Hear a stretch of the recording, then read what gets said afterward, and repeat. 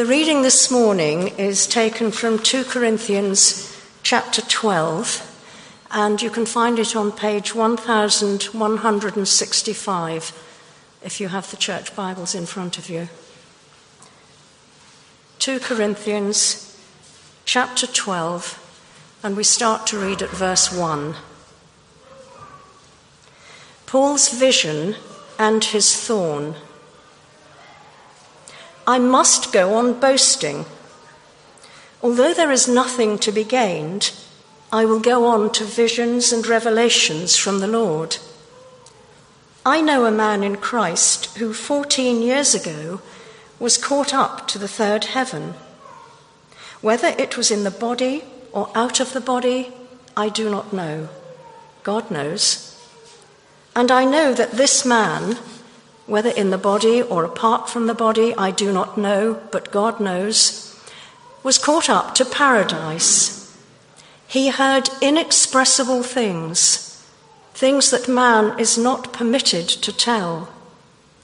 I will boast about a man like that, but I will not boast about myself, except about my weaknesses. Even if I should choose to boast, I would not be a fool, because I would be speaking the truth.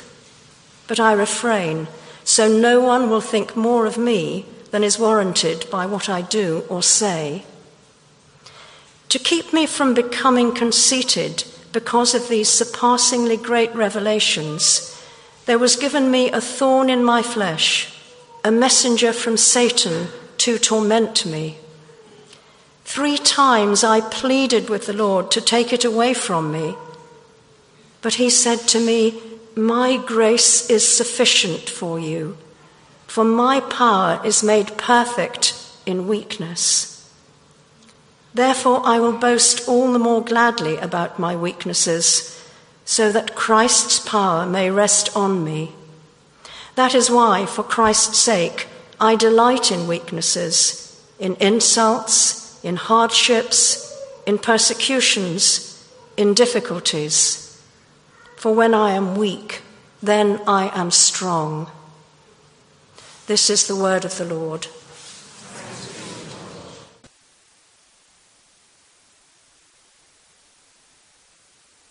Lord Jesus, you said to Paul, my grace is sufficient for you, for my power is made perfect in weakness.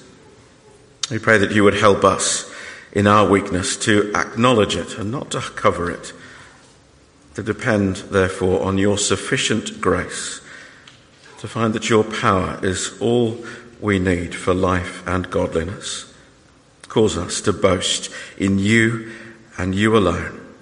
We ask it in your name. Amen. Oh, do please be seated.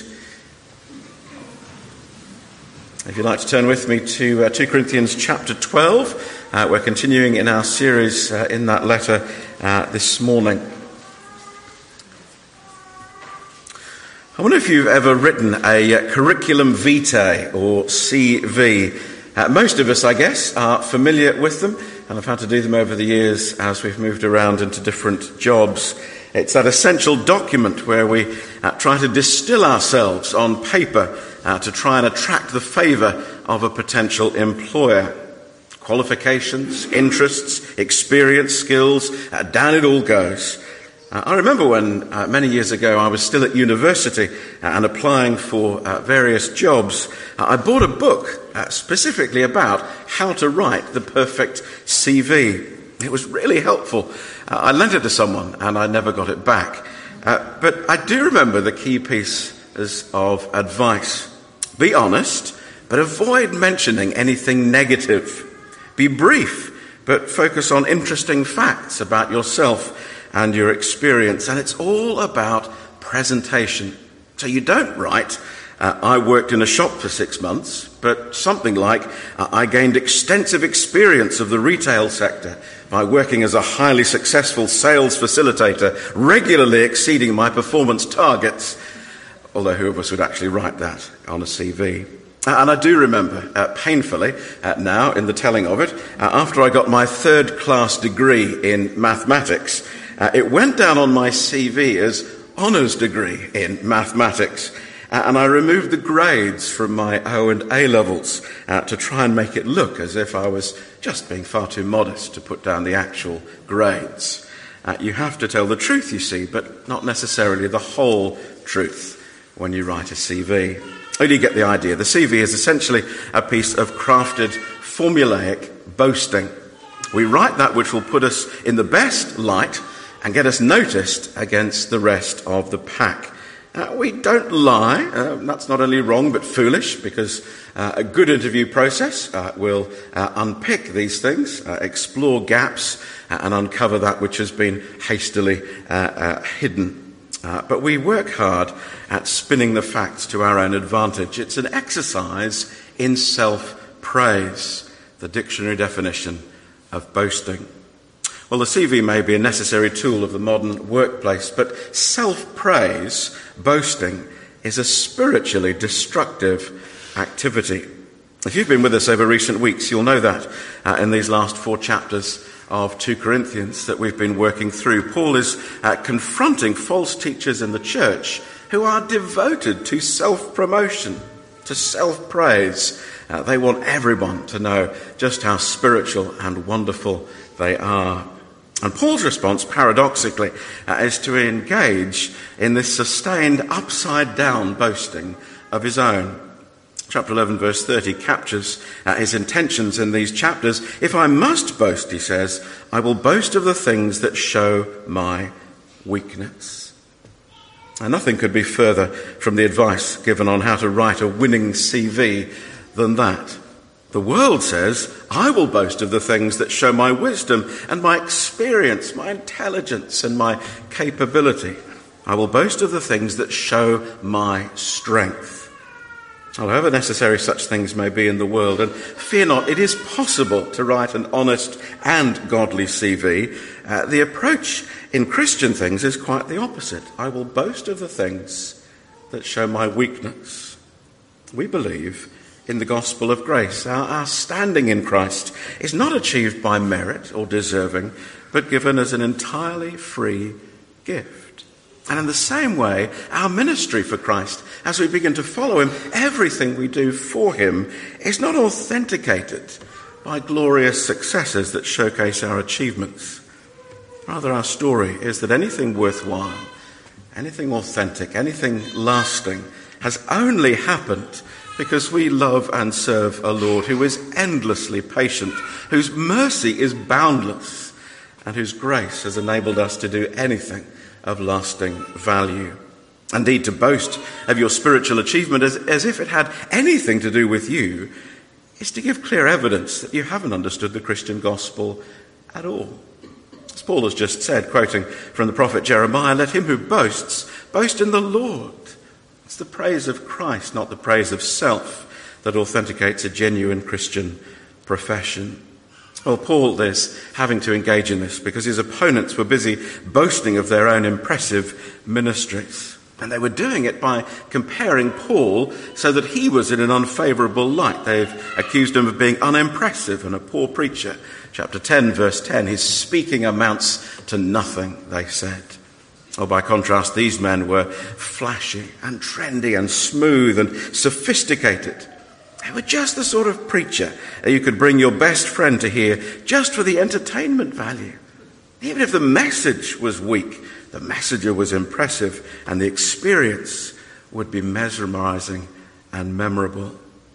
As Paul reaches the climax of his anti-boasting, it appears that these false teachers were not only impressive in their presentation and certainly impressive in their own eyes and wanted you to know it, but also claimed that this rested upon a superior spiritual insight to the Apostle Paul.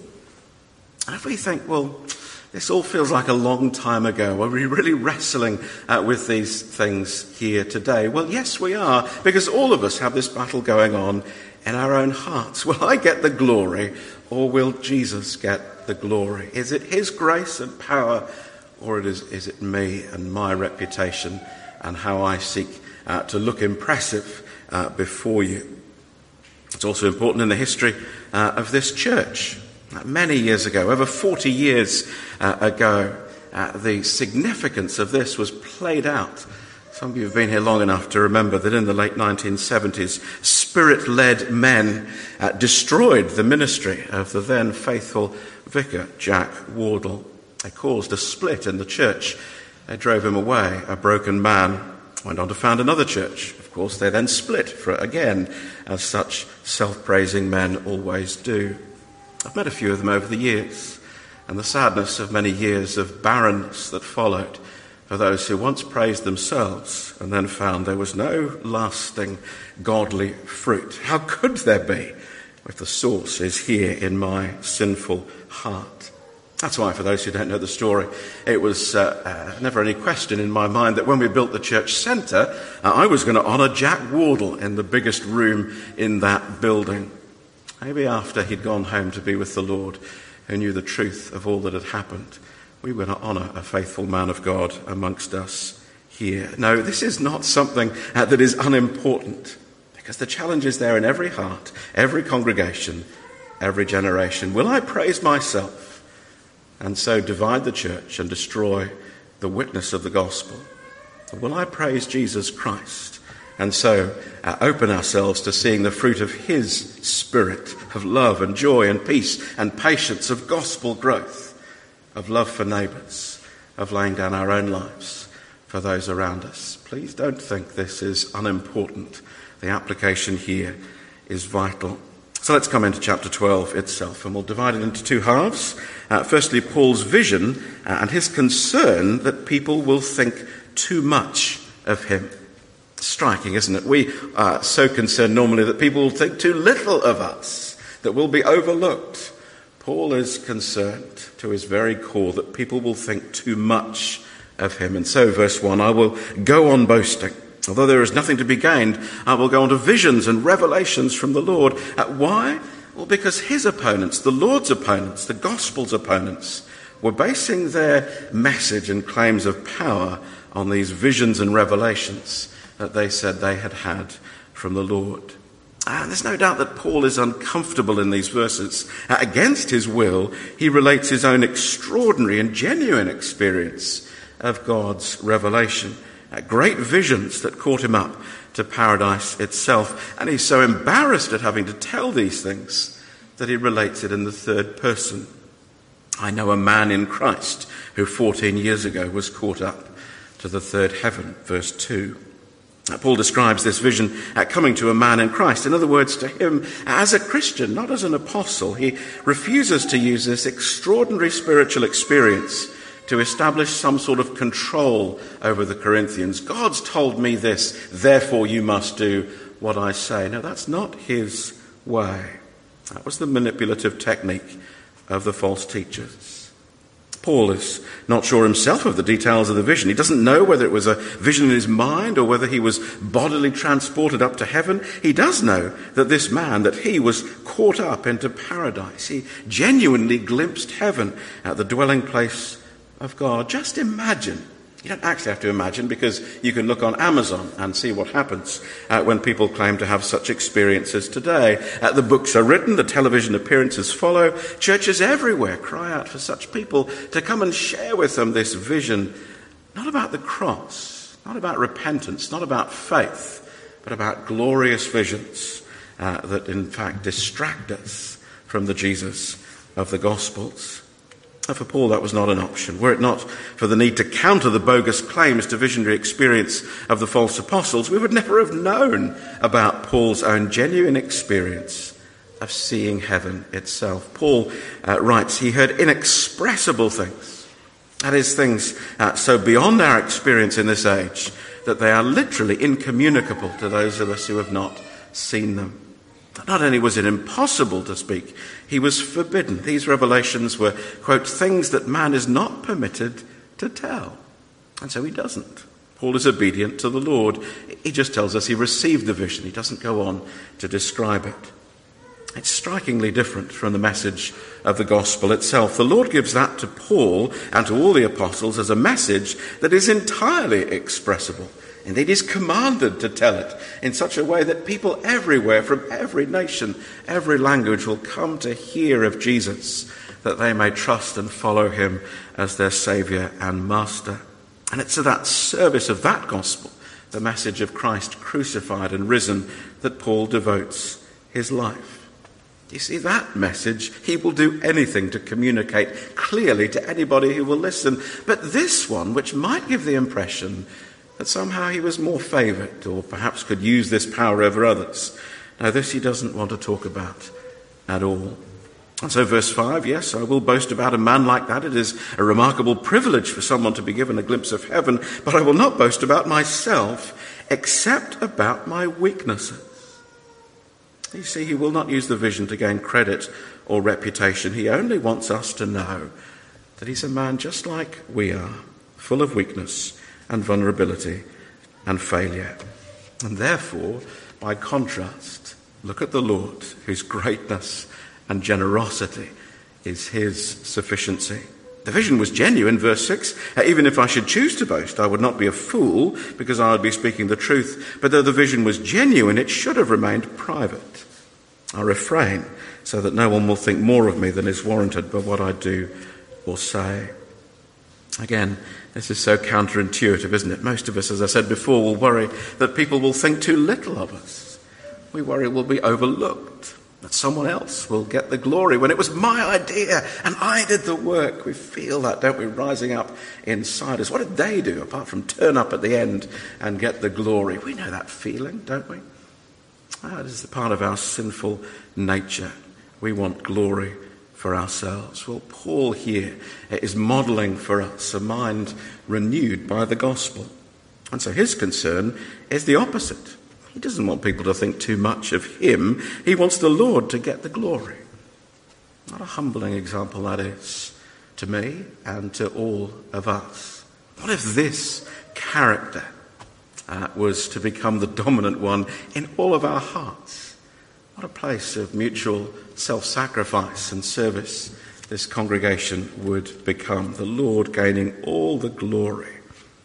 And so the context is set for Paul's famous thorn in the flesh. Having been granted a privileged peek into heaven, he discovers what we have so often known to be true as well, that in God's providence, amazing grace and excruciating suffering often go together in the Lord's mysterious purposes. So let's come on second to Paul's thorn and his discovery that God's grace was indeed sufficient for him. Verse 7, to keep me from becoming conceited because of these surpassingly great revelations, there was given me a thorn in my flesh, a messenger of Satan to torment me. Now, what was Paul's thorn? Now, the short answer is that no one knows. Lots of guesses have been made. One commentary I consulted said that over 35 different suggestions had been made as to what Paul's thorn could have been. Well, we don't know. What we do know is that it was substantial. The word thorn, we think of that little prick we get when we're filling the compost bin, and the thorn from the rose bush pricks through the glove in our hand, and the little blood, a little smarting, but quickly it is gone. In fact, the word thorn here meant in the original language a stake upon which prisoners were impaled. It was a form of the most hideous torture and execution. And we remember too that Paul, as he's told us already in this letter, was often beaten, shipwrecked, hungry, overworked and imprisoned. And he doesn't complain here about any of those. So it must have been something worse. Can you imagine what that must have been? How awful it must have been, worse than being beaten, stoned, shipwrecked, any of those other things he went through. Something akin to being impaled upon an executioner's torture and a torturing instrument for killing. It must have been something that troubled him to the very centre then of his heart. It may be significant that in the Old Testament a similar phrase is used to refer to the trouble which the pagan tribes gave to the Israelites, leading them into sinful idolatry. They were a thorn which the Lord allowed to trouble his people as a discipline for their disobedience. They tested God's people to see whether they will keep the way of the Lord and walk in it as their forefathers did. And the prophet Ezekiel spoke of a day when these thorns would finally be driven away. So it may be that Paul is speaking here of that spirit-led struggle against sin that he describes more fully and vividly in Romans 7. His thorn in the flesh, then, the description of the normal Christian life. That the closer we walk with the Lord, the more our own conscience convicts us of that wickedness in our own hearts, those habitual sins that we long to be free from, the purity that we yearn for, the longer we gaze into the face of our perfect Saviour. As we struggle to serve God, as we frequently fail, as we're always confessing, longing from the day when we will be delivered finally from this body of death. Perhaps he's speaking of that. And it's equally possible that the thorn was some sort of extremely painful or debilitating or embarrassing disease or illness. Again, there have been suggestions of everything from clinical depression to epilepsy, from eye trouble, which we know the apostle suffered from, to severe and recurrent malaria. And it's certainly a passage that we rightly turn to when serious illness afflicts us. As does the testimony of our dear sister Alison. Over the years she endured her cancer, the context in which she created this wonderful tapestry. Many of you have seen that before as we've walked with her before she went home to be with the Lord. That tapestry that included the text from these verses about the sufficiency of God's grace when the thorn comes. A story that we heard. We know these things are true. And it's also possible for Paul that it was an emotional thorn. Some terrible tragedy or loss, perhaps something deeply personal. For example, and it's only a possibility, Paul's wife is never mentioned in the New Testament. It's extremely unlikely culturally that a Pharisee of his age and standing would have been unmarried. Was he widowed? Was he estranged? Was he divorced? One could continue to speculate, but I think it's good we don't know. It means that Paul is able to be an example to us as we face whatever it is that most deeply troubles us as believers. That one thing or that one relationship, that one illness, that one context, whatever it is from which we would most dearly love to be released, that dominates our waking thoughts and stirs us in the midst of the night. Whatever that is, a deep struggle with a particular sin, a mental or physical illness or condition, a grief, a soured relationship. You make your own list. The point is that just as Paul's testimony was unique, so will yours be. And that just as we don't know what his thorn is, so there will be many thorns in a church like ours. But the promise is what is here for us. That just as Paul discovered the grace and power of Jesus was sufficient for him, so we can make that same discovery ourselves. Paul tells us here that he knew that his thorn, though awful, was given by a loving God for his eventual blessing. Let me say that again because that is extraordinary. Paul knew that his thorn, awful though it was given to him by a loving God for his eventual blessing. God gave it to him to keep him humble, he says. It's not Satan's purpose to keep us humble, because humility opens the gate of heaven. And so Paul sees here, and the dreadful circumstance that leads him to write in this vivid way, the hand of God, keeping him humble so that he might be fit to enter into God's glory.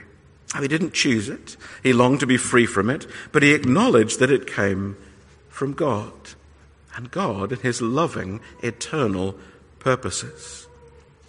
It's the same for us. Do you feel weak and helpless? Is there something you would go even so far as to say that it torments you? Well, I wonder if you can go the next step with Paul and say that in God's providence, to keep me from becoming conceited, there was given me a thorn in my flesh, given me, that is, ultimately by God. But some of you may say, how can this be God's providential goodness when the thorn in the flesh is described as the messenger of Satan? In fact, there is no other way of dealing with either God or our present experience in life. Behind all suffering stands the one who's tempted our first parents into thinking that real satisfaction comes from disobeying God. But behind, or rather above the tempter, stands the God who is sovereign over everything, and he even turns the tempter's purposes to serve his own loving and saving purposes for his people. Rather than think about these things in the abstract, let me illustrate them from the cross at the center of our faith. Why did Jesus die? Someone asked you that question. I wonder how you answer it, because you read the gospel accounts and it's pretty clear that Jesus dies at the hands of evil men. The scheming religious hierarchs, the Roman officials who are manipulated into actually killing Christ. And at the start of the sequence of events that leads to the cross is Satan himself, entering into Judas Iscariot, successfully tempting him to betray his master. The cross is the work of Satan. And ask that question again, why did Jesus die? And without denying any of those truths, we know if we're Christians that the deepest purpose and the deepest reason is that Jesus died because from before the creation of the world, it was God's set purpose to bring his Son to the cross of Calvary out of love for the world. And that is what makes the cross good news. For there he defeated the Satan who thought he'd won the victory. There he bore the penalty for the sins all of us have committed. There he won for us a salvation that no one else could do and that he could do in no other way. And Jesus is so clear about this. The Son of Man did not come to be served, but to serve, but to give his life as a ransom for many. Or again, Jesus says, I laid down my life, only to take it up again. No one takes it from me. I lay it down of my own accord. I have authority to lay it down and authority to take it up again. This command I received from my Father. So why does Jesus die? Because at the Father's command, Jesus chooses to give his life for us. The cross is most truly, ultimately, triumphantly the work of God, and Satan is merely an unwitting tool, an unwitting pawn in the Father's plan to bless us. Well, friends, that is the same way in which he operates today in every thorn in our flesh. Yes, it is a messenger of Satan. It is awful. It is horrendous. It has the stench of sulfur about it, whether it be cancer or sin or persecution or suffering of death. All of it is of Satan. All of it is to be hated. We rightly cry out for relief, for deliverance, for healing. And yet at the same time, in the same events, just as in the cross, we see more powerfully, underneath it all, the hand of God. We rejoice that he's sovereign over his world. He's given Satan a measure of freedom, and we don't understand that. But he's given him only enough freedom to keep us acknowledging our weakness, to keep us depending on God's grace alone, Christ's cross alone, the Spirit's power alone. Every thorn keeps us longing for the paradise that Paul glimpsed, but that Christ opened to us. And so Paul's response to the thorn is a model for us. 3 times I pleaded with the Lord to take it away from me, but he said to me, my grace is sufficient for you, for my power is made perfect in weakness. Paul's thorn was hideous. He pleaded with the Lord to take it away. And when we have a thorn in our flesh, we, if we're wise, will do the same. Again and again, we'll say, Lord, will you take this awful thing away from me? Please, Lord, deliver me, rescue me. And sometimes our Heavenly Father will answer our prayer in a way that we ask it. There may be a recovery, a rescue, a breakthrough, a miracle, and we say, thank you, Father, for it. But often the answer will be the same one that Paul received, which as often as we sing it or say it, is as hard for us to hear when we're suffering as it must have been for Paul when he first heard it. God does hear him. He does answer his prayer, but not in the way he wanted. He doesn't take away the thorn. It abides, but he provides instead the sufficient spiritual resources to deal with it. Again, it's the cross we're seeing. Where was God weaker than when he was in Christ, suffering and dying in humiliation and pain? And yet where was the power of God for the salvation of the world more convincingly demonstrated This is not a lesson that God teaches without experiencing it. His own power is made perfect in weakness. It's the paradox at the heart of the gospel. God in Christ declares from the cross itself, when I am weak, then I am strong. And when we are carrying our own cross, we can say the same. It's a paradox that every follower of Jesus needs to learn for themselves. We can hear the words, but until we've got our own thorn, we're not going to be able to put this into practice. But we will discover that God's grace and power are sufficient when it comes. Of course, we bring to the Lord our thorns in the flesh. The Lord himself asked 3 times for the Father to spare him from the cross. Here Paul asks 3 times for his own thorn to be removed, perhaps meaning on 3 separate occasions, perhaps 3 times when the thorn was especially painful, perhaps more likely 3 is a symbol of frequent repetition. There's no sin in asking a 4th time for the Lord to take away our thorn, or a 5th, or a 10th, or even a 100th. The Lord will answer our prayers as we bring them to him. But the answer may well be not the one that we hoped for. It was so for Jesus and Paul, and it may well also be for us. And it is not that being given grace to cope is second best, though it may feel that way to us in the midst of the suffering. And the Lord gave Paul grace to cope with his thorn. He knew a greater closeness to the Lord than actually he would have done if he'd been delivered.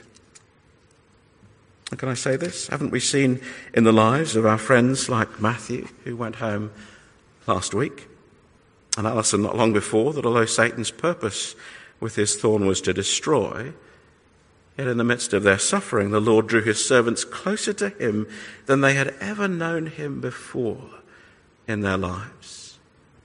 We've seen again and again in our own family here, the grace of the Lord is sufficient, his power made perfect in weakness. Maybe that helps us to hear the therefore from halfway through verse 9. Therefore, I will boast all the more gladly about my weaknesses, that Christ's power may rest on me. That's why, for Christ's sake, I delight in weaknesses, in insults, in hardships, in persecutions, in difficulties. For when I am weak, then I am strong. And Jesus met the 11 on the resurrection day. He promised peace. He showed them his hands and his side. The wounds healed and yet eternally visible. The peace had come at great cost. It had come. There is victory. There is resurrection. There is paradise to be entered. There is deliverance from the thorn in the end. But the cost is visible even on the body of the resurrected Lord Jesus. And it is so both to show us his own great love for us, but also to prepare us for the reality that we, to some degree and in our own unique story, will travel the same path that he did. And that as we do so, the power and grace of our faithful God will be revealed, perhaps most deeply and strongly, at those lowest points of our lives. So my prayer is that we would know the Lord's peace even as we have the thorn in our flesh. May he give us a faith that trusts his strength as we feel our weakness, his grace as we acknowledge our failings. That is, may he give us a Christ-shaped as well as a Christ-dependent faith. For we know and reflect the Lord whose weakness on the cross was the power of God for salvation. And so we preach that gospel in our words, but also in our lives. Let's pray together as we do.